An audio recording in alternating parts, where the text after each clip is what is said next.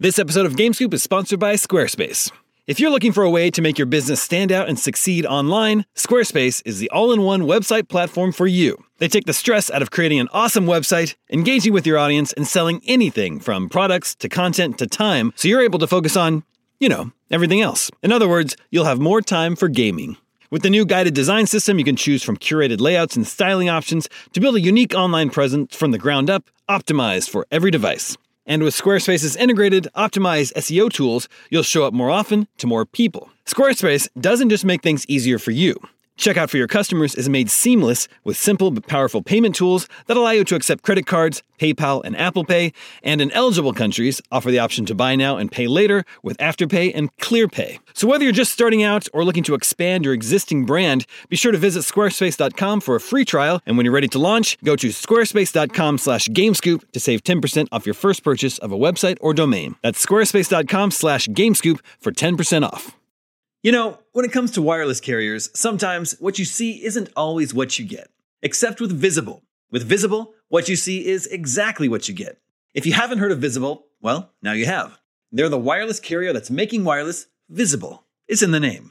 With Visible, there are no hidden fees, no fine print, no hassle, nothing to hide. It's just $25 a month, all taxes and fees included. And you don't need more than one line of wireless to save. You can save on a line all to yourself with unlimited 5G data powered by Verizon. And again, just $25 a month. The future of wireless is here, and it is transparent.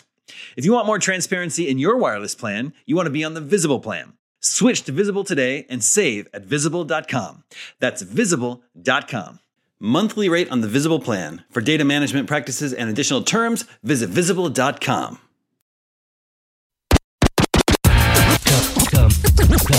Come get some. Beware, IGN GameScoop. What's up, everybody? Welcome to IGN GameScoop. I'm your host, Damon Hatfield. I'm joined today by Justin Davis, Scoop. Brian Altano, Colin Moriarty. Yeah. We've got a great show for you today. We're going to talk about Far Cry 4. We're going to talk about Wolfenstein. But first, yesterday was the year anniversary of the announcement of the Xbox One. Do you remember where you were? At my desk. Yep, right out there. That was Microsoft's big reveal event. Was a year ago yesterday. This was our generation's moon landing. It was our JFK. Actually, looking back, it was more like our generation's Apollo 13. Really? Yeah. Yeah. They never actually landed on the moon, and they came right back. So this is a disaster. No, this is gonna be our finest hour. Yeah. Mm-hmm. A lot has happened for the Xbox One in the past year. Yeah. I wanted to sort of remember a few of the things. Should we reminisce? That have happened. Remember what a debacle was that day. First of all, that was the first time we heard it was called the Xbox One. Yeah. We had thought it was going to be called Xbox Infinity. Yeah, pretty much positive that was what it was going to be. Yeah, that was all the rumors we had heard from developers from behind the scenes. Yeah. Like, I mean, they throw out code words for different things. Yeah. It's a much better name than Xbox One. But, yeah. They announced it was Xbox One, and then they had this hour and a half long presentation that basically ignored video games. They did almost everything wrong. They focused on entertainment and social features. Yeah.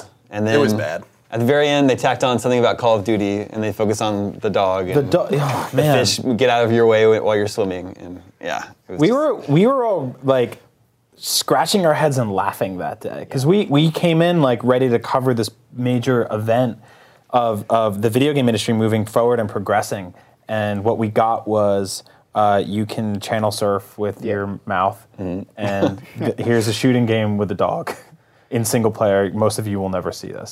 So in Microsoft's defense, their DVR stuff is actually super slick. Using Kinect to navigate between TV channels is super slick. Like, all that's awesome, and they want this to be a media device for the living room. That's always been Microsoft's desire. I get that. But that's absolutely the wrong way to go out. Like, your first drop of like, all right, this is our new console. This is our vision for it. Especially like the people that are going to tune in for that event are the gamers. Exactly. It's not your mass market. It's a big mistake to lead with that. Yeah, they flipped the coin on that one, and I know that they came back and said, well, we got all that stuff out of the way, so that then we could focus on the video game stuff. But by then, like, I think they had already sort of made their bed, and a lot of people were like, they're already on the defensive. Right? yeah, and then they kind of stayed on the defensive for a while because that first week, you know, there was a lot of things we heard about Always Online and how the console had to constantly connect to the internet once every 24 hours. After their initial unveiling, there was a lot of confusion about that. On June 6th, 2 weeks later, they confirmed that you have to check in online once a day. Yeah. In order They to released keep this playing. gigantic It labyrinthine FAQ was that really like was confusing. even. It was supposed to be like, all right, this is where we're going to clear everything up, but it was like even more confusing. Yep. And then executives were saying different things to different media outlets, like they didn't have their ducks in a row yet. You can only lend your game once to people who've been on your friends list for 30 days, like things like that. There was the no backwards compatibility thing, and the quote that if you know. Backwards compatibility, that's really backwards. It's just like, well, no, it's actually convenient and wonderful for people. So you don't have to have all these machines sitting around. Yeah. Yeah, I was surprised by it. I remember, I look at it always as like just a really straightforward analogy of tennis. With Sony in February, it was like, all right, we're going to start the game. We're going to serve, right? And so they served the ball, right? And it's a good serve. It's a really good serve. It was a surprisingly good serve.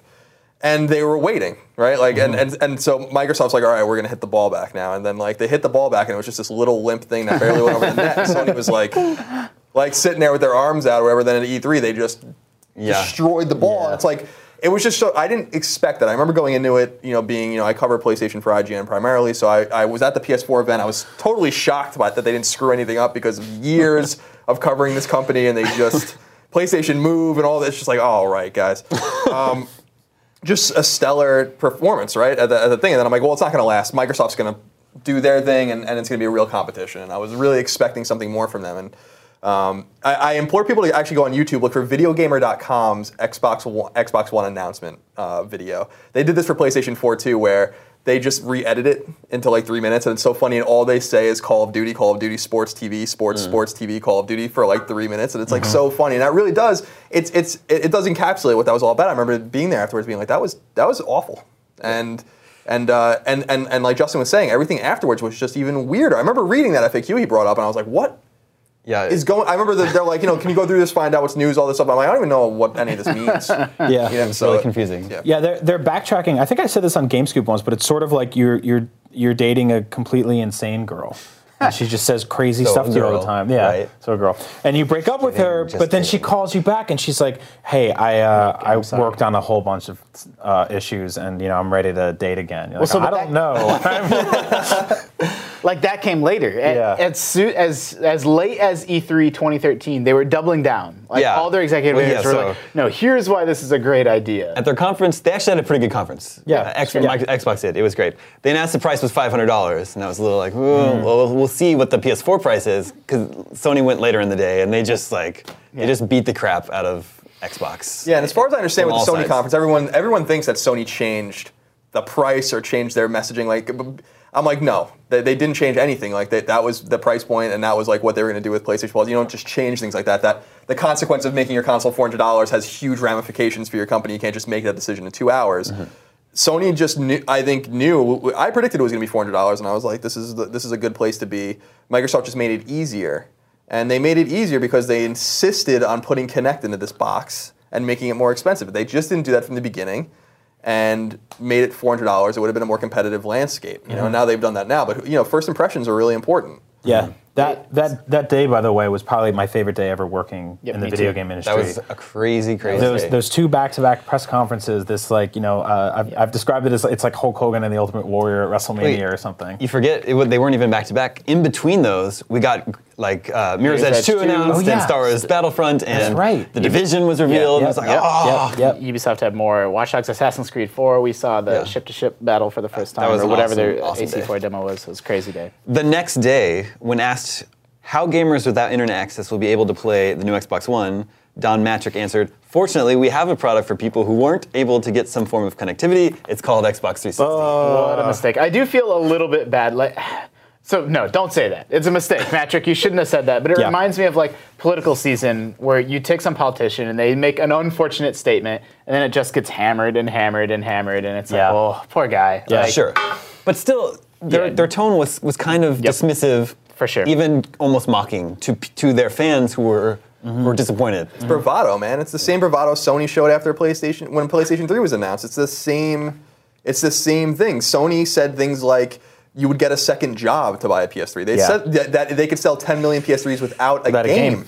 I mean, that was like the kind of stuff they really said. You know, like that. It's the third console curse. When you have a really big success, like, I mean, PS2 is a much bigger success than Xbox 360 was, but, you know, PS2 is a bigger success than any home console ever, and nothing's ever going to be that big ever again, mostly because it was a DVD player at the right time. But when you have a console that big as Xbox 360, you just have expectations that everything's going to follow over to your Xbox One, and people are going to come over and they're going to play with their friends. That didn't happen. Like, it actually didn't happen in a surprising way. I expected that there wasn't going to be much change, that people who played on Xbox were going to play on Xbox, people who played on PlayStation were going to play on PlayStation. You see a lot of people defecting from Xbox and going to PlayStation because PS4 is what they look at as a better product. And they just didn't expect that Sony was going to have their ducks in a row. Granted, why would you expect that when PS3 was such a struggle for such a long time? But they totally underestimated their competition, and they got their face slapped by, you know, and Sony's conference at E3 wasn't even that good until the end. Like, it's not like they had a slew of games or anything like that. It was just like, Still dumb. you know, and exactly. Xbox One's upcoming lineup of announced games is better than PlayStation 4's for sure. It's just, you just, like I said, this limp little shot over the net, and Sony was just like, I'm going to destroy this ball. Like, it's not going to take that much effort, you know? Yeah. I looked up the actual timeline. It was 13 days after E3. We're getting there. We're getting there. I just can't believe E3 is your big chance to get in front of everybody, and they have their message. They say, here's why an always online console is the future. Here's why our console is the vision of the future. And like, I know. 2 days later, on June 13th, we got news that PS4 pre-orders were outpacing Xbox One. Yeah. And then on June 19th, so 9 days after E3, Microsoft reversed all their DRM. Reversed everything. Online plans for the Xbox One. And that's the beginning. That was also one of IGN's biggest articles of the year. It was absolutely massive. Xbox One does not require online. Yeah. So that was the start of the trouble that Microsoft is still having all the way to this day. We just had a Game Scoop about removing the Kinect, where now they're doing things that are good news. Good news for gamers. Gamers are happy. They're listening to gamers. But now they're seen as they can't win no matter what they do because they're backpedaling on what they said. It's the crazy chick. Yeah. Like, I went through therapy. I fixed everything. You're like, I don't know. Like, so now they really are damned if they do, damned if they don't. Yeah. Like, it should be good news that the console doesn't require a 24-hour online check-in. It should be good news that you can get one without Kinect. But it is seen as, you know, undoing a year's worth of messaging on their part. I mean, and you know, in the end, I love the console. It's got a great interface. It's got an awesome controller. It's got a ton of really good ideas put into it. It's just got this sort of like this cloudy stigma around it of, you know, like, when's the other shoe going to drop? Where you're sort of like, you know, when that news was announced last week about the Kinect, like, I got up to my television, I opened up my entertainment center, and I ripped the Kinect out of the system, and I put it in a drawer. Because I don't need that there anymore, because I know a system update's going to come where I'll never have to deal with it again. Yep. And it won't say in the corner, your Kinect is unplugged the entire time while I'm doing anything. On July 1st, Don Mattrick announced his departure from Microsoft. And this is certainly associated with that, right? I mean, like, this is what we were talking about with on our Game Scoop about Nintendo, about the CEO has to take the fall for bad ideas. He was there the entire time. The Xbox One was in development for years, much like Iwata with Wii U. But, you know, Mattrick, whether the board pushed him out or whether he just left on his own, was clear. It was clearly because of the blunderous rollout of Xbox One and the blunderous idea behind some of the things that they were doing with Xbox One. Now, I will say, to Justin's point, like, it was unfortunate that they can't do anything right now, right? But there's a disingenuousness to what they're doing too, because they rolled this out and said, like, we have to be online because of X, Y, and Z. You have to be online, and you have to have Kinect because of X, Y. Well, no, that's not true, because the console isn't online, and now you can take Kinect off of it. Right. So, like, all of your messaging was I hate to put it this way, it's a lie. Like, you're lying to the consumer. They did have a day one software update that stripped out the need to be online. Like, that did come. Like, it was obviously something that was baked into the actual OS that they then took out later. Yeah. See, what became really difficult with this, and obviously, you know, last year was tremendous for new console owners. Most people, they just want to buy one. And when you took these two systems, you put them next to each other in a simple chart, and you said, this costs this costs this, this does this does this has this extra thing and charges you this, and this. Even things like, you know, Netflix and stuff being behind a paywall. Sure. That's not bias. That's just basic. Those are facts. Consumer facts. And you look at that and you go, all right, well, I have to make a decision here. I do think price plays a bigger part of it. Like, we're in the business of, like, really analyzing deeply. Like, I don't think the average person is considering DRM that much. You know, I think GameScoop watchers and listeners probably are. I do think that price played a big part. Yeah, so it'll be PlayStation. interesting to see what happens this fall. The big irony about all this is I actually think Microsoft's vision for the Xbox was pretty cool. Well, can we hold on to that thought? Yeah. Because we're going to get to that. I'll stick it in my back pocket. Yeah. Put a pin in it. On September 4th, the release date was announced, and then the following day, the first TV ads showed up, and they focused on entertainment features instead of games. Then on November 22nd, Xbox One was released, sold 1 million units in one day, but that was in 13 countries, as opposed to PS4, which also sold 1 million in just North America. North America, Yeah. Well, just All Canada and the US, I think. Yeah. On December 11th, we got an update that 2 million units have been sold, and by January 6th, 3 million units have been sold. There was another update where they told us how many units have been shipped, right? But I don't think since January they've updated us on units sold, have they? No, not sold. Yeah, there's I think 5 million shipped was the last number. Now this is important context though, because a lot of people are losing sight of something very important. PlayStation 4's success so far is actually historic, and it's outpacing every other console that's ever been released, including the Wii, which everyone was very surprised about. Mm-hmm.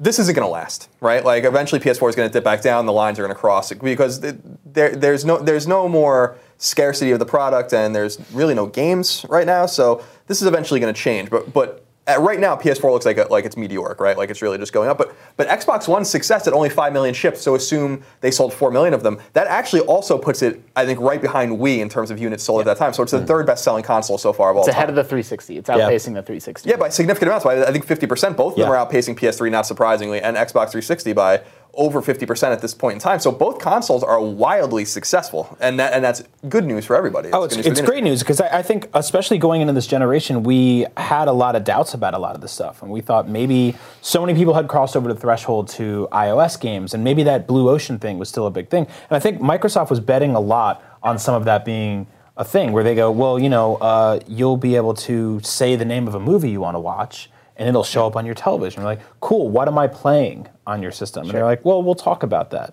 And I think they made that bet. And Sony, on the other hand, was sort of like, there's some voice stuff, and then there's Netflix and all that, but here's all these games we're making, and here's all these games we're partnering with. That Blue Ocean stuff is how you sell like the final 20 million consoles, not the first 20 million. Totally. Yeah, really well put. Mm.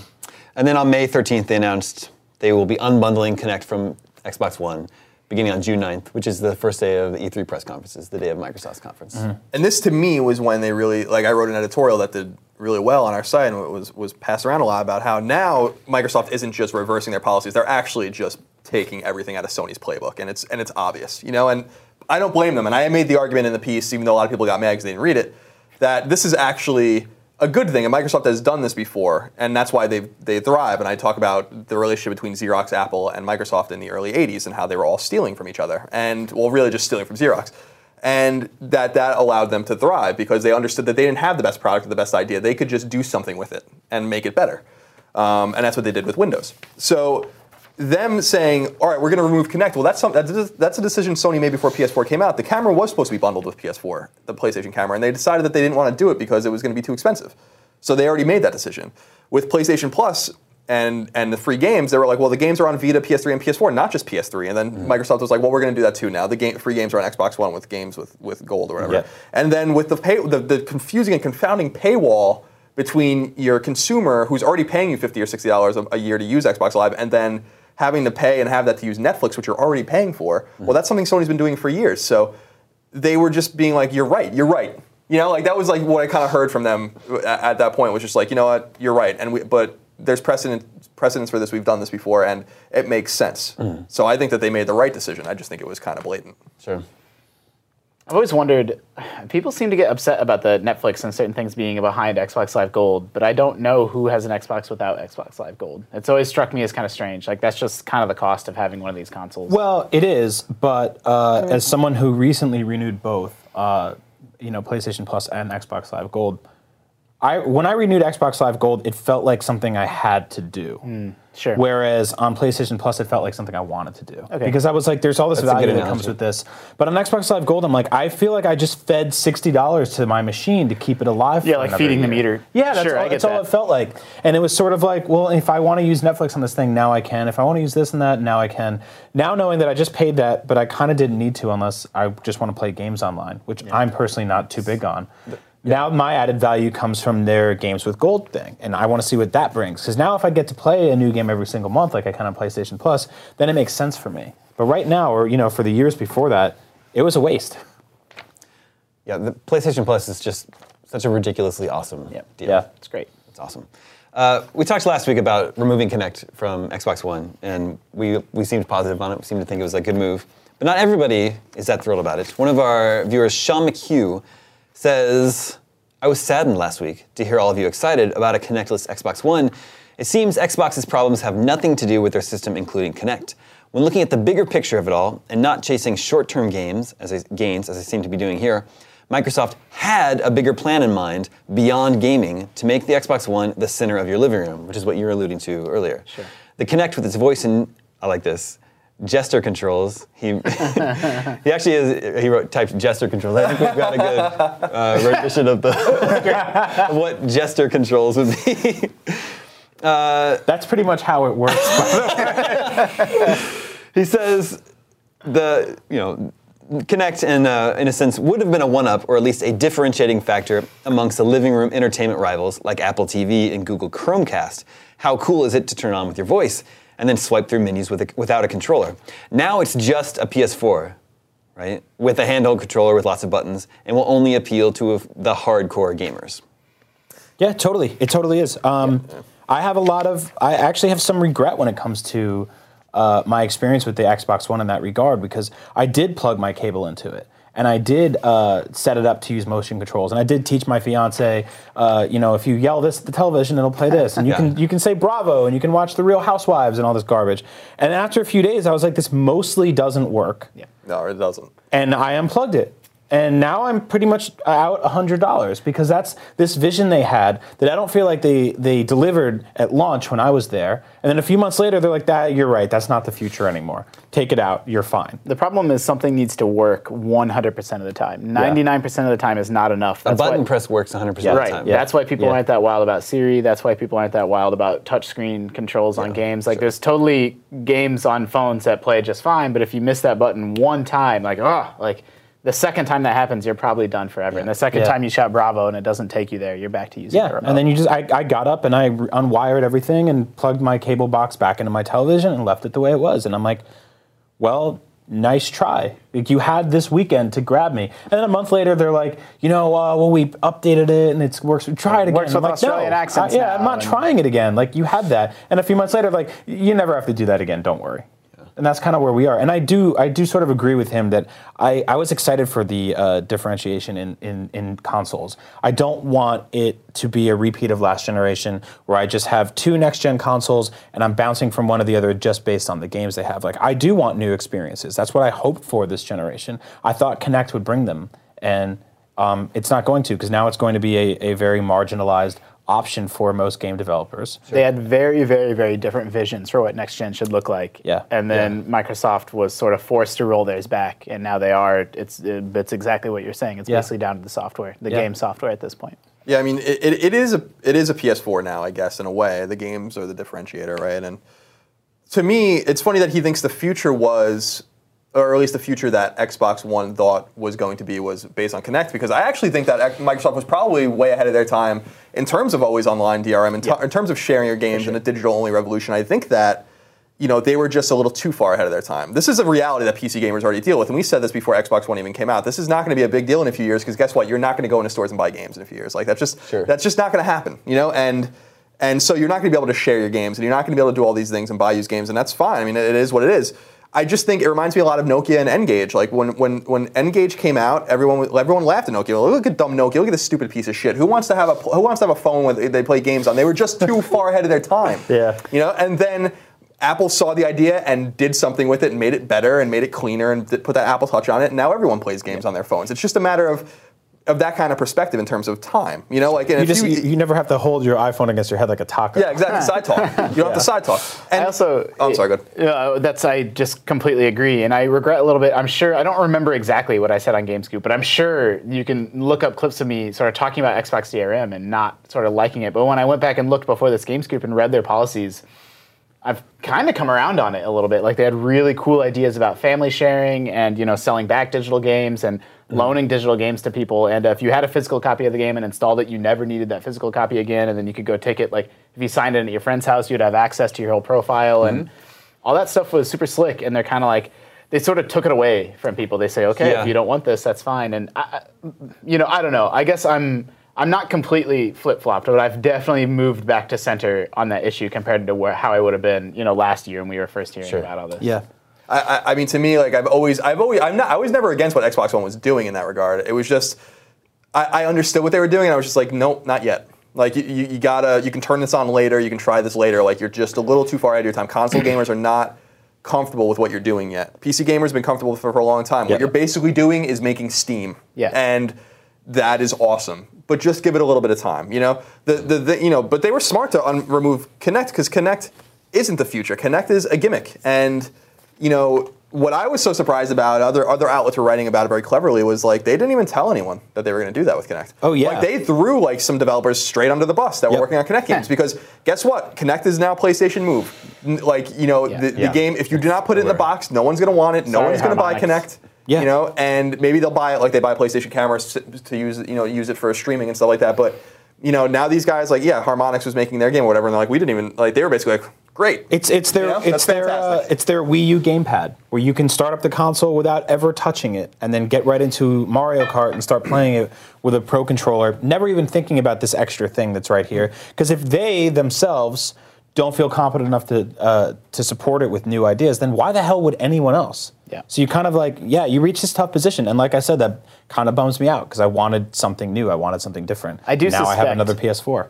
My suspicion is that over the years we're going to see exactly what Colin's saying. I think we're going to see some of this stuff reintroduced. You're going to see family sharing come back. You're going to see some of that digital. I don't know if it's going to manifest itself in the exact same way, but I think that stuff that Microsoft said is gone. I suspect it's not gone. I suspect it's 12, 24 months away. You'll start to see this stuff piecemeal get added back in future Xbox One updates. You got to massage it, right? Like that was the big blunder with how they introduced Xbox. To me, was they had these ideas that were good, and I think they could have made people. It's optics, right? It's like politics, like Justin was saying before. It's all optics. It's about how you put it out there and pitch it to people. And if you were to just convince them that this is actually worthwhile to them, then they would believe because maybe it is worthwhile to them. Maybe they'll think about it. Maybe it will give them pause. They just had nothing to say. It was just like, this is the way it is, and isn't that great?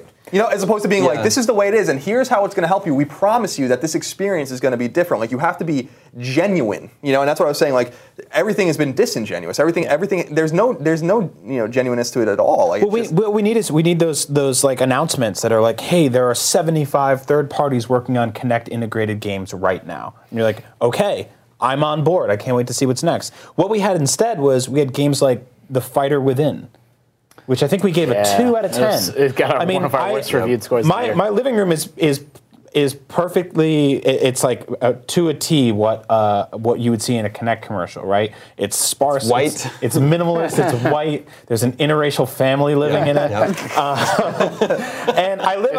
My TV that's is you though, right? That's not me. Some other. That's just me.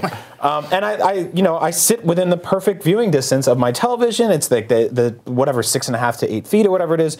And Kinect did not work for me when it came to gaming stuff. Like I tried playing the Kinect Sports Rivals demo where you're on. It's just ridiculous. You're on a jet ski. So I sat on the end of my couch and I'm like this. And it was like, sorry, we can't read you. And it kept backing out to the menu. And I went back in and I'm like, and I did it 5 times and it was like, nope. And I was like, all right, forget this. And at no point, has anyone in this room had a legitimately enjoyable Kinect integrated experience playing an Xbox One game? I haven't. I haven't had a good, my Xbox, when we first got Xbox One in my house, it was like, at launch, Greg and I would sit on the couch and be like, Xbox on. And it would work. And it was like, this is kind of cool. Yeah. And then after a while, it's like, it just doesn't work and it just doesn't listen to you. You're screaming at it. Greg gets so mad because I'm like, God damn it, Xbox! And it just I'm like, I've been begging him for months. I'm like, can we just disconnect it from the TV? Why does it need to be connected to the cable box? It doesn't add anything to the experience. We already have a DVR. One morning, my fiance, I woke up before my fiance and she walked in and she was like, who have you been yelling at all morning? And I'm like, this fucking Xbox. I'm just yelling at it all day. It won't listen to me. And she was like, just turn the thing on. And she picked up the controller. And she doesn't even play video games. She picks up the controller, hits the button, and it starts the movie. And I'm like, it's time. But that's not the future. Yeah. Yeah. The future is controllers. That's what people want to play with, and that was obvious over and over again. Like, Did you see the movie Her? No. There's a motion control game that he plays, and he controls his character like this. Oh, yeah. That sounds great. That really sounds awesome. There's a great scene. There's actually a lot of really, really cool futuristic video games. You should actually in see that movie. It's really, really good. Colin's totally right that it's optics. You know, if you were to like tick box off things about Steam, it's like you can't trade in your games, you can't share your games with your friends, you can't do this. Like it would sound like this terrible people service. love Steam. Yeah, but it's not. It's this fantastic service because it's easy and convenient. And I say, I think I want to play this, and I click the button and buy it, and it installs and plays within 30 minutes. It's fantastic, and that's what Xbox was going for. But they kind of just fucked it up.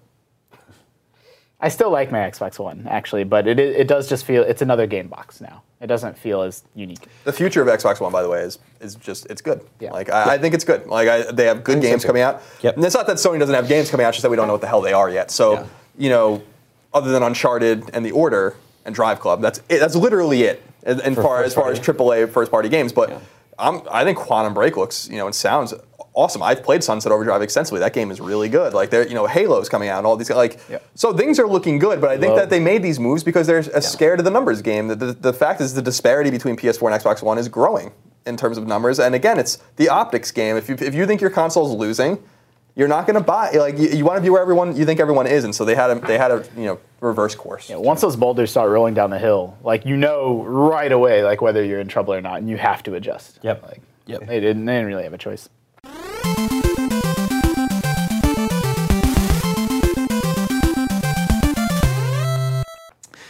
All right, Colin, you wrote an editorial about Far Cry 4 Yes. yesterday. Far Cry 4 was announced last week, I think? Yes. Officially. Yeah. Yeah, it leaked a while ago, but I think. Yeah. I think that game sounds really cool. Oh, me too. I'm totally going to play that game. I loved Far Cry 3. Oh, Far Cry 3 was a fantastic game. Really, really I really love that game. Really great game. But some people were upset. There's a weird GameScoop superimposed over there. Anyway, people are sort of upset about this artwork. This is the box art for the game, right? Yep. Apparently they might have edited it a little bit. We can't see this right here. That's a little cut off. Is the part that people had a problem with. He's holding his hand on There we go. ethnic individual's head, and he's holding the grenade pin on his finger. The subject has to hold this grenade, or else it'll blow up. Apparently. Yes. So obvious racial overtones. Sure. The white guy subjecting the brown person. Yeah. I mean, that was the whole idea. The thing is that guy's not white, and I think they insinuate I think he's Asian of some sort, right? He probably Well, Himalayan. Well, I don't know. I mean, I who knows? I don't know. Yeah. But they said it themselves he's not white, and he's somehow some people thought that was the guy you're going to play as. I'm like, okay, I have no idea how you saw that. That is clearly the villain of the game. Yeah. But so I wrote an op-ed just asking, okay, this image is problematic to some people. It's fine. I accept that. It's not problematic to me, but it is, and people see things in this, and there's some things that people read in between the lines. My whole argument was, okay, what if he's a racist? Isn't that what you want out of your what? If he's disrespecting this dude. He's got a smirk on his face. He's got he doesn't give a shit, obviously. He looks like an asshole. Yeah, exactly, and that is So the now antagonist. you're going to hunt him down and kill him. Exactly. Right? That's To me, that's what that evoked in me when I saw it was like I said in the piece, first thing I was like, I can't wait to play this game because that just brought me back to Far Cry 3 and I adored it. And then I was like, this guy is clearly a complete menace, and I saw it. And I'm like, I can't wait. I want to chase this guy around. It's like Voss in Far Cry 3. Yeah. The box art is similar to Far Cry 3's box totally. art that had the villain on the box. Looking like a complete insane person. Yeah, exactly. Yeah. So that's what your op-ed was about this guy is the game's villain, and that you want your villain to be villainous and be racist or want him to be whatever that makes you hate him. That's good writing, in theory. Sure. I mean, my whole thing was we don't have context, right? We don't know exactly who this guy is. Everyone's assuming, look how juvenile it is. Why can't it be better written and stuff? It's how can you possibly know that? How can you possibly know from this image that this isn't going to be well written, that it won't be nuanced or anything? We don't even know if he's really racist or not. We don't know anything about it. We're just reading into things into this one image, and I just don't think we should jump the gun. I don't think that, and I also don't think that if all of these things are true, and that he is, a racist, narcissistic, just doesn't care about anyone in that region, he's using them for money or power or whatever, okay, it's a piece of fiction, and I don't think anything's off limits. I mean, So what do you think if this makes them uncomfortable, they don't like it? I mean, what's your response to them? play a match 3 puzzle game and stop telling us that video games need to mature and need to become more like movies and books. Because if you want them to do that, they're going to start tackling mature themes. And if you're not on board for that, leave. Like, that's where we are. What if this guy's the main character? What if you play as a racist and halfway through he's like, holy shit, I'm horrible. And it's a redemption story. That's great. Like Jason Brody? Sure. Like, that's great. Like, why not that? Like, why are we so afraid of having, like, we just look at one picture and we, like, at no point did I see that picture and go, this is racist. It took other people to tell that to me, for me to start seeing it from their perspective, in which I was like, you're being crazy. And if he is, so what? Yeah, I mean, If on the box art he's cutting off another guy's head and it's a different race, you're like, holy shit, he's crazy. Well, yeah, I can't wait to fucking kill him. Yeah, I mean, to me, it adds a reason to go through the campaign and chase him, right? And then you don't have to, it doesn't have to be the motivation doesn't have to be racism or any of these bad things. It's just like maybe you just want to play the game because you like open world games. I mean, maybe that's totally fine. To me, it's just like this seems somewhat realistic. Like racism exists, right? Yeah. Racism's like an epidemic in many places in the world, including parts of the United States. Sure. And we want our fiction to deal with these things. At least I do. I like stories, and I like unique and dark and deep stories. And I don't need things to be vanilla and sanitized. I don't want them to be like that. And so Justin was asking, like, what do I do? It's like, I say, I'm sorry that you feel that way. There are a million other games for you to play. If you want to critique it and say something about it, that's of course you're right and you're allowed to do that. But to me, there's just never a solution. The solution always is insinuated as, should this exist? That is always the insinuation behind the argument. And people act like, so a lot of people act like, well, that's not the insinuation. Sure it is. Otherwise, what is this, academic? We're just going to talk about it and pretend like we're having a discourse? And yeah, but I don't know. That's where I don't think I'm with you, is, whether someone's offended or so. It used to be things would come out and they would come out and that was it. And then the next step was things would drop and then people would say, this offends me. I'm upset by this. Now we've come full circle where the people that are upset or offended get shouted down often. And that's what I want to make sure, like, I don't care. Like, if someone's offended by something that I'm not, like, that's fine for me. Like, I don't have a problem with if someone says, hey, this makes me uncomfortable. The cover of this box looks racist, and I don't know how I feel about that. I'm uncomfortable with it. Ubisoft, I want you to make a statement about this. Like, I think I'm fine with that. Well, my response to people like that is, if you think this is a problem, the world is going to destroy you. Because this is nothing compared to what's out there. Yeah, and but if this starts to become a reflection of what's out there, then isn't that what we want from art? Like, isn't that what we want from games? I'm not saying it shouldn't exist, and I think if someone's saying that your art can't exist or isn't valid, then that's where I guess I think I have a problem. Sure. But if someone just wants to have their voice, have an opinion on something, I don't want them to be shouted down. Like, of course. Well, that wasn't the idea of the piece at all, and I don't think the piece did that at all. I don't think so either. Basically, what I was trying to say was, let's use some context, right? This is offensive, but maybe it's supposed to be offensive. Maybe it's supposed to unsettle you. Maybe it's maybe it is for shock value. It's a piece of marketing. It's a piece of box art. It's supposed to make you want to take it off the shelf and put it in your system. But maybe it's just supposed to evoke, like, wow, this makes me angry. Like this, the example I used in my piece, just very briefly, an example I use a lot is Spec Ops: The Line. Like, I love that game. And you play as a bona fide psychopath in that game. Yep. It makes you commit literal war crimes. Spoilers. Sorry. I mean, you can't. It's a little vague, but you don't like your character. The more the game goes on, the more you hate the person you're playing. But the only way to keep going is to keep doing that shit.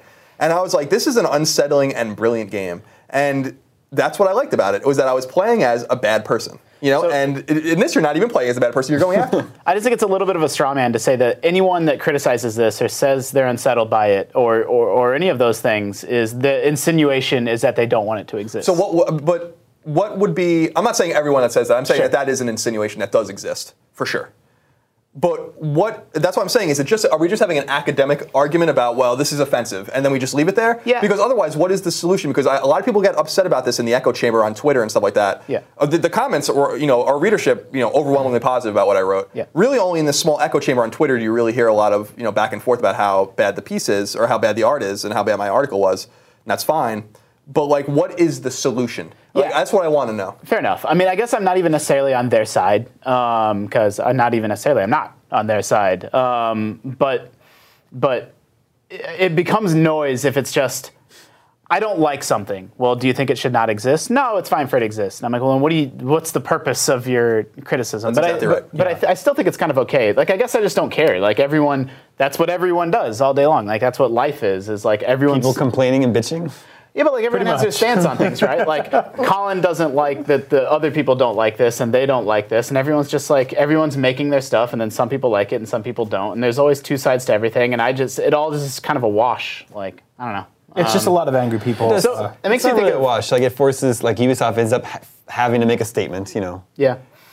And that's unfortunate, because to me, art shouldn't be and doesn't have to be sensitive, right? It's not, like, not everything is for everyone, right? Like, I always talk about, there are things that offend me deeply, like, right? Like, everyone assumes that the white male privilege means that you can't be offended by anything or you have no real world experience. I mean, that's kind of like the insinuation with a lot of these things. And there are certain things that really offend and bother me, to where I'll turn it to, like my father's New York City firefighter, retired now, whatever. 9/11 is really tough for me. Like, that's a tough thing when I see that kind of imagery, 10th anniversary back in 2011. I shut that stuff off. I don't want to watch it. It hurts me. But I'm not going to be like, man, this is the timing on this is really bad and really insensitive. How are you going to do this to the people who actually lost people that day and all that? It's like, it's just me. Sure. And maybe people that feel like me, and that's okay. But what if people feel like you did say that? So what? Like, that's what they feel. I just don't feel like I need to project. Sure. You know what I mean? Like, I accept and understand why people might find an image like this offensive. I think that... And they can vocalize. So wait, no problem about that. I have no problem with that at all. What if this was a white man beheading another white man surrounded by the bodies of tens of thousands of other white men? Then it's fine. Then it's okay? Like, that's fucking stupid. Like, we need to reach a point where just simply changing the perspective on narrative allows us to tell new stories. And I want to embrace that. I don't want to just hide from things and like literally whitewash things just because it'll make people feel safer. I'm just saying people can vocalize whatever they want to vocalize, and I don't think that they need to be. It's not the only reason you're saying this is because you're trying to shut this down, or you want it to change or be sanitized, or you just want it to be. Well, I have a feeling like in a few months this cover will look different because someone got through. Just like when Resident Evil 5 was like, oh, there's a lot. You kill a lot of black people in Africa in that game, and it was like, well, yeah, there's a lot of black people in Africa. It was the same thing with Resident Evil 4. Yeah. Like, and that's what I'm saying. Like, there's just that kind of stuff, just complete rampant oversensitivity. Right. Like, that stuff's just ridiculous. If you look at Resident Evil 5, you look at the bad guys in that game. When they first showed the trailer, it was like 5 black guys that you fought. And then when you play the game, it's like a guy that looks like Eminem and a guy that looks like Saddam Hussein and then like 3 of their white-ish friends. And you're like, this doesn't make any sense. And I know it doesn't make sense because the game's full of zombies and monsters and stuff like that. But still, like... that they got that game changed. People were angry about it. There's something similar could happen with this game. Yeah, and that's all I'm saying is that like I understand what you're saying, Justin. I don't have any problem with we have freedom of expression, freedom of speech, and I don't want people to feel like they can't say what they need to say and say their piece. My whole thing is, are you lacking context for what you're saying? Sure. And what are your insinuations when you say it? And not only the insinuations about reading between the lines about, if you support something like this, you are this. If you don't support something like this, you are this. What does it say when you think a piece of like this is racist? Does that mean the artist is racist? Does that mean the people who marketed the game are racist? Does that mean the people who enjoy it are racist? Like, these are the kinds of things. I don't believe in the scorched earth mentality on the internet, the scorched earth, activism on the internet. Sure. I do not believe in it because it's thoughtless. It leaves people in its wake, just rampantly and flagrantly leave people in your wake that you can ruin someone's reputation. Sure. Like by saying things like that. Maybe he just made it because he thought it was pretty cool. When I saw that and when most people saw it, they were like, that's pretty cool. Is this racist because it's fictitious and someone had to invent the racism? Because we all saw Django Unchained, right? Sure. And we loved it. And Leonardo DiCaprio's character in that movie is diabolically racist and horrible, but he's a thrill to watch. Sure. Because he's delivering this perspective that's just awful and you love to hate him. Why can't a game do that? Why can't we get to the point where a game can do that? I think it's because they invented a scenario here.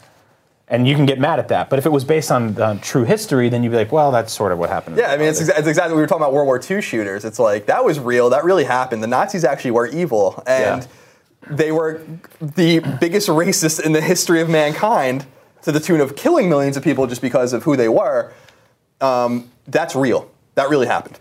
Now, like, if we want to talk about, fictitious kind of, uses of racism, I agree with you. Like, there's plenty of uses, some clever, some not clever, some well-written, some not well-written in film and literature. I want gaming to be taken seriously as a narrative storytelling tool. That's exactly what I'm saying. saying. And it cannot be taken seriously as a narrative storytelling tool if we just hold it to a standard that nothing else is held to. Because then people will be like, why can't they be more clever about the way they use racism? Well, how the hell do you know this game's not going to be clever about racism based on that image? You know, you don't know that. And even if it wasn't, maybe the story's still going to be interesting and riveting. You know? So do you think, I actually did love Far Cry 3. It was one of my favorite games. I don't know from a writing perspective that it's capable of doing that if it's the same creative team. Like that game was many things. It was not especially subtle. That's the demo. No, but but come on. Look, I mean, real talk. If we're talking about moving video games forward as an art form, like from a gameplay perspective, it's going to be awesome. Well, then IGN's not capable of having this discussion because we gave God Hand a bad score a few years ago. Like, no, but that's another straw man, right? Like, that's projecting onto. Like, I think we're projecting by saying that because you didn't feel the writing in the last game was up to snuff, that they're incapable of handling a story of that magnitude with this game. Like, that's not fair. I don't know that this is going to be the game that pushes that sort of debate forward, even if it is a fantastic. I don't think it's one game that does it. I think it's like those coin machines where you drop a quarter in and there's like 60 But it's also not what I'm not one drops every few hours. What I'm not comfortable with is, and I'm stuck in this awkward spot where I'm arguing for a side that I don't necessarily agree with. But if you are critical of something, that means that you don't think it should exist. You can be critical of something and still be fine with it existing and saying, man, like. Sure, but when you listen to a lot of the complainers and the haters online, they pretty much sound like nothing that they disagree with should ever exist. Yes. I don't feel that way with things I disagree with, I guess. Well, I don't No, you don't, because and I'm sure that there are people out there. I'm sure there are people out there that are totally reasonable that feel the same way you do. I'm just talking about the insinuation. With political correctness, which a lot of people don't like that term, but it is what it is. With that comes the insinuation and certainly the motive to change things, right? Like that is what that means. Vince wrote a good op-ed about that on IGN. Yeah, exactly. And like to me, it's okay to argue about things that you don't like and don't want. I mean, that's the nature of what we do and the nature of criticism. What I want to make sure is that we don't have that scorched earth policy of leaving things in our wake and not thinking things all the way through. Sure. That we don't insinuate things that need to be changed, which is the insinuation with a lot of this kind of stuff, and I don't agree with that. That art is not there to please everyone, that if you don't like this game or a game X or game Y or game Z, well, go play game A or game B or game C. Maybe I won't like game C, maybe you will. Maybe we'll find it offensive for different reasons. That's the nature of art. And that the narrative power of games is strong and stronger than it is in film and literature because you're playing it. And that not, if we accept a Steven Seagal action movie, right? Maybe it's not the greatest thing, it's fun to watch. Which one? Under Siege. Okay. I'll accept that. Under Siege is not a well-written movie, right? But it's really interesting, and like I love that movie. Like it's fun to watch, right? Sure. Well, why? Like that doesn't deal with like anything seriously or well, but it exists and it serves its purpose. Far Cry 4 doesn't have to tell this amazing nuanced story. Not every game is going to be The Last of Us. Not every game is going to be Spec Ops. For all of those artistic masterpieces of storytelling, they're going to be the summer action movie version of the movie of the game, and that's okay. Sure. Like sensitivity, to these problems is necessary, but it doesn't mean it has to change anything. And that's kind of where I stand. So I actually agree with that. I do agree with that. Like that's where you run into trouble, is where things do get changed because of some perceived, they feel pressure to change their art. Like art doesn't need to be explained or justified. Make whatever you want. Like you can write whatever short story you want to make whatever game you want to want. But by that same token, like if someone says, I'm uncomfortable with this, like I'm not comfortable with anyone like that being shouted down or saying, I'm mad at you. Yeah, but no, that's not true, because you're only saying that because you want to pressure them to change their art, and I don't think that that's necessary. I want to add this real quick. If you took 100 of the people that were offended by that cover and you put them in a room with 100 other people and you said, somewhere in this room is a Himalayan, point him out. How many of those people do you think could actually do that? I don't know. My guess is 0. I don't know. I don't think that would just be blind luck from there. Yeah. So who's the racist? I like it. Drops the mic. But on a serious note, like, I'm glad that people read the piece. The piece did really well, and we had a lot of positive feedback, an incredible amount of positive feedback on Twitter, and I'm really honored and thankful about that. I'm sorry that I couldn't answer everyone. I tried. And I respect that there's a lot of people that didn't like it. A lot of them didn't confront me directly, but people that didn't like it, and I appreciate that too. I think that the discourse is really important. But I also think that we just need to kind of let go. And like to me, let the market decide like what it wants out of its art. Vote with your wallet. Exactly. Yeah. If a lot of people thought Far Cry 3 was racist actually, yeah. And the market didn't agree. So like, like let's put some ideas out there. Maybe Far Cry 4 is racist. Maybe that's one of the ideas. Let's see if the market agrees with that. I think Far Cry 3 actually was a satire in many ways. And speaking of which, you want to speak with your wallets, stop buying Mario games. I'm a fat Italian from the East Coast, and the only person that I can culturally identify with in a video game is a guy that like eats mushrooms and pasta and swims in toilets and goes, wahoo, mamma mia. When does he eat pasta? He has it. It's like in the comic book. It's in the fan fiction. It's cake. He has a lot of cake too, or tries to. So, like to me, I totally agree with what Justin's saying. No one should be shouted down. That's not what I ever try to do. What I try to do is to say, maybe we're missing the context. Maybe, maybe this exists not for you. Maybe this exists for someone else. Sure. It becomes just kind of noisy, right? Like people like things or don't like things, and then that's what it boils down to for me. I just kind of ignore all of it. Yeah. Well, I'm too riveted by the arguments in the conversation to ignore it. Yeah, me too. I mean, no offense, but I don't think ignoring all of it solves anything or progresses the conversation. Or it makes me think about, so if you're walking up a really, really busy street, and they're like, don't make eye contact with someone, just follow your path, otherwise you're going to collide with somebody, right? Like that's the advice they give you on subway platforms and stuff. Like, follow, like you walk that way and they're going to walk this way, and a million people don't run into each other, they just pass by each other. Like, that's how I kind of feel about like opinions on subjects. I'm like, yeah, I don't find this racist. I'm fine that you find it racist. Like, nah. And I just, my response to most things is just kind of shrug. Like, whatever.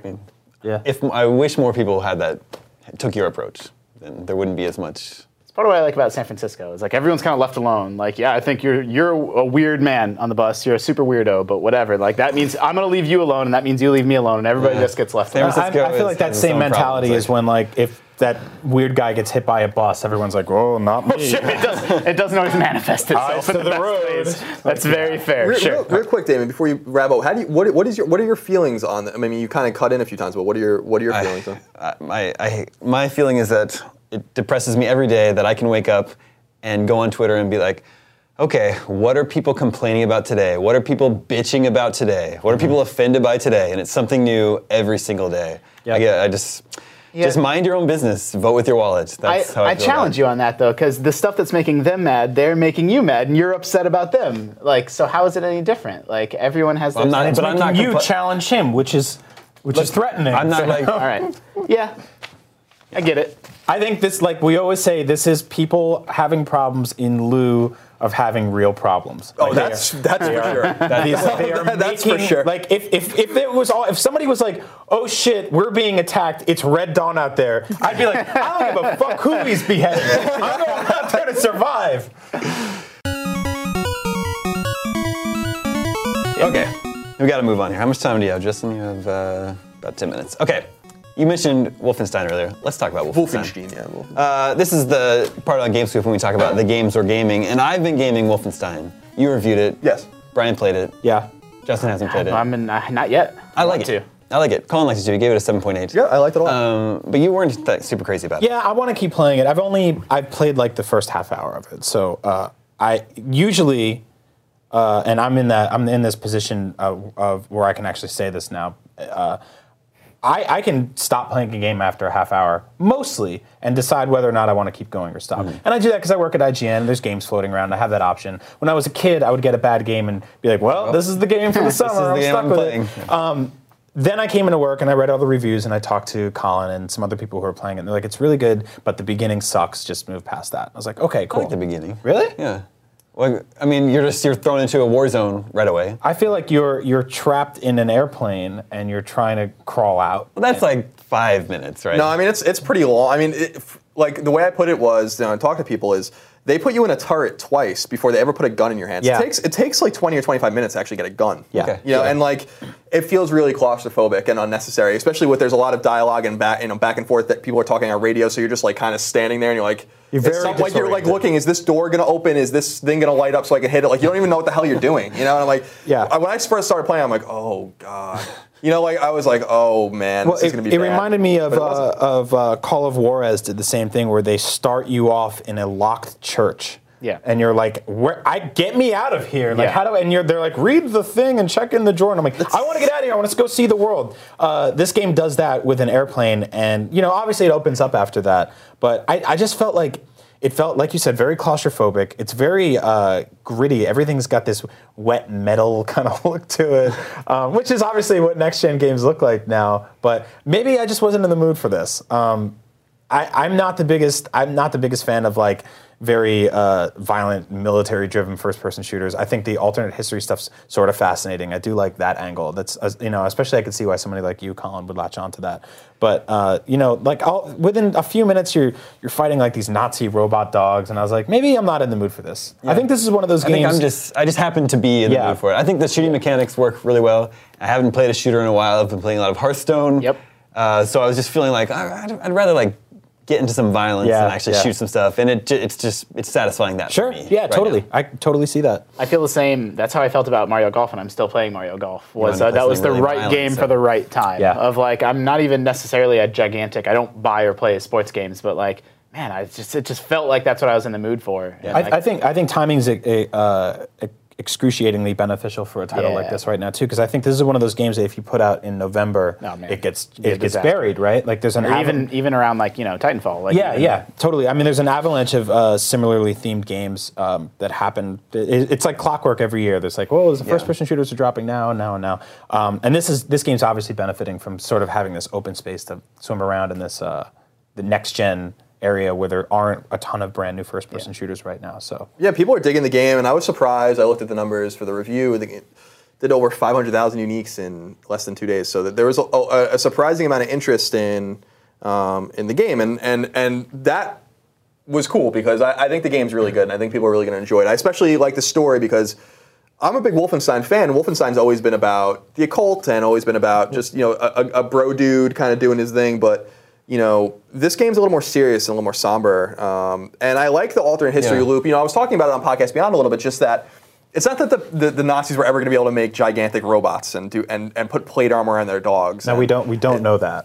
Well, what I was saying was the Nazis actually really did try to do a lot of crazy shit, and a lot of people don't really know about that. They were doing crazy human experimentation with people. They were removing people's bones and implanting them on other people and their nerves and stuff like that.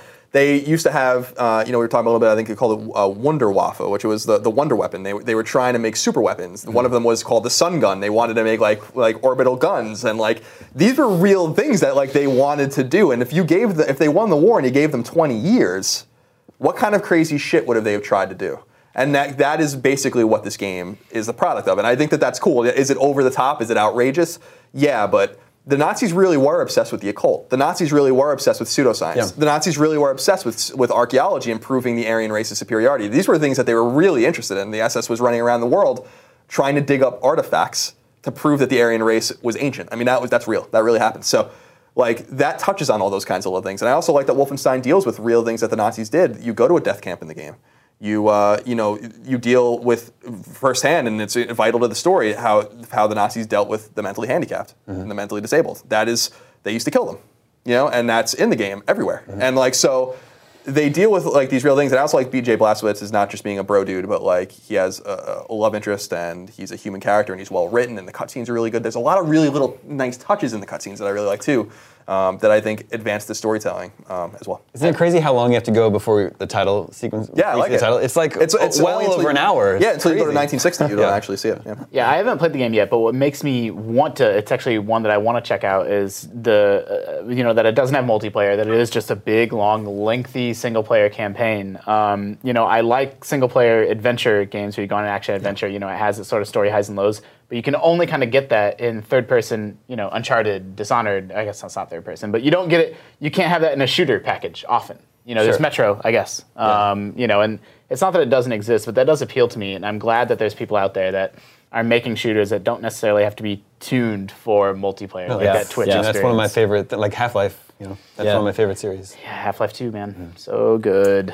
I've also been playing a little bit of this. Transistor. Inspired by the 311 album from 1997. Yeah, exactly. And the soundtrack is all 311. Yeah. It's really good. It's good to see that. I'm excited to finally see 311 get their own video game too. Oh yeah, me too. It took a long time. Surely they've been in like Rock Band and stuff, right? They were in Guitar Hero, I think, and they're in that Rocksmith game or whatever it's called. Anyway, Transistor is really good.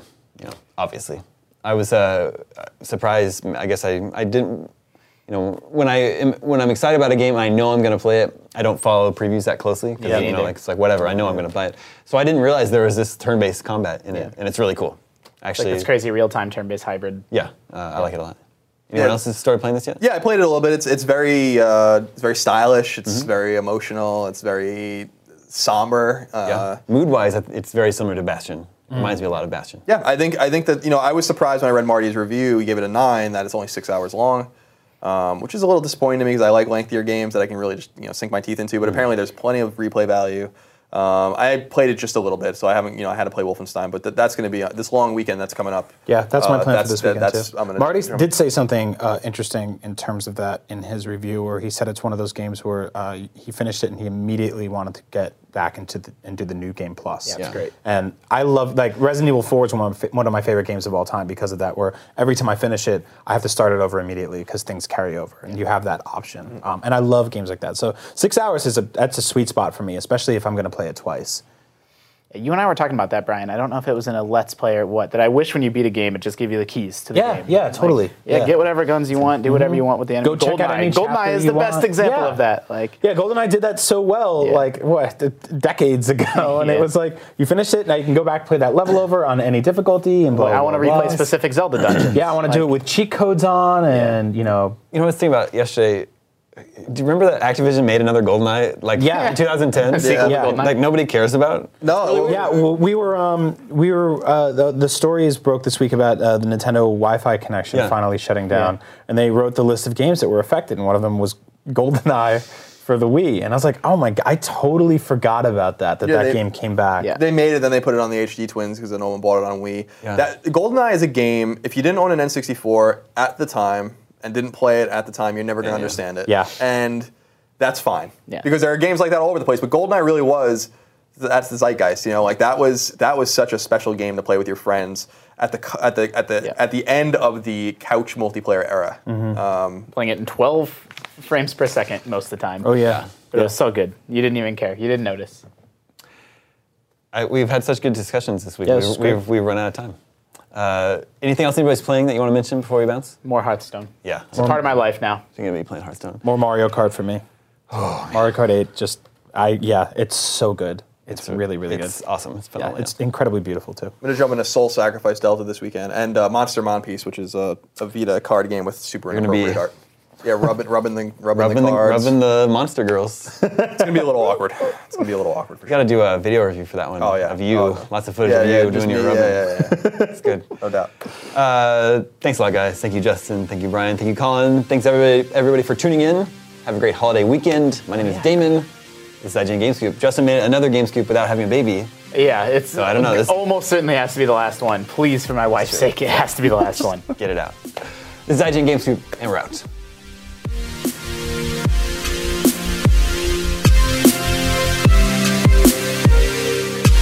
Let me tell you how I get to work. I get into my car, drive it out to Arlington, don't even think about it anymore.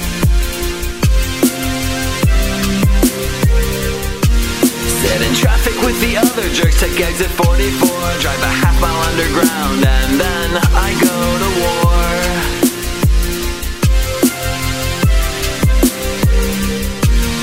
Got hired on a DARPA grant, a month-long fellowship. That was 1999. Now I run the fucking ship.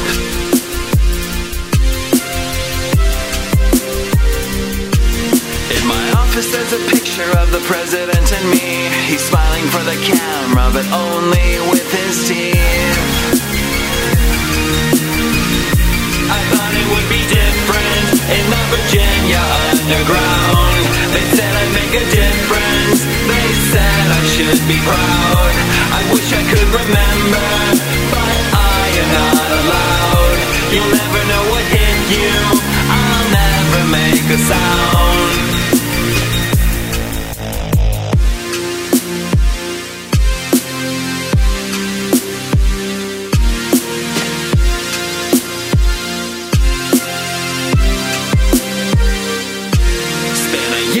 Behind the six, just lighting up the map. Started double boxing it, so they sent me to Iraq.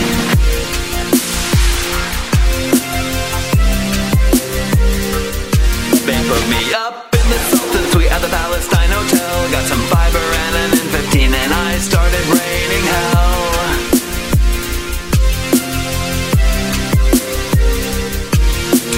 Two Marines outside the door and another on the roof. I never left the building once, but it sure beat the commute.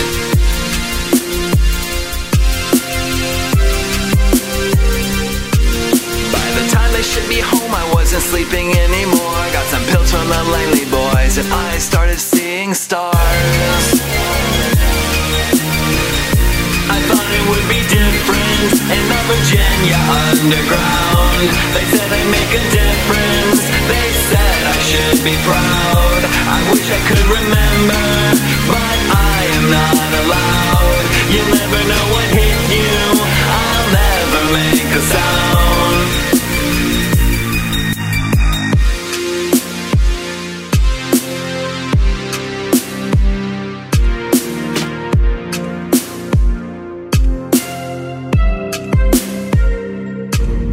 Last night I had a dream about you, same as all the rest. Everything in black and white except your summer dress.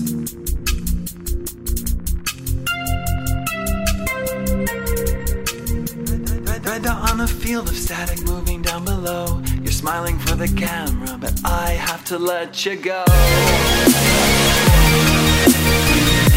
I thought it would be different in the Virginia underground. They said I'd make a difference. They said I should be proud. I wish I could remember, but I am not allowed. You'll never know what hit you. I'll never make a sound.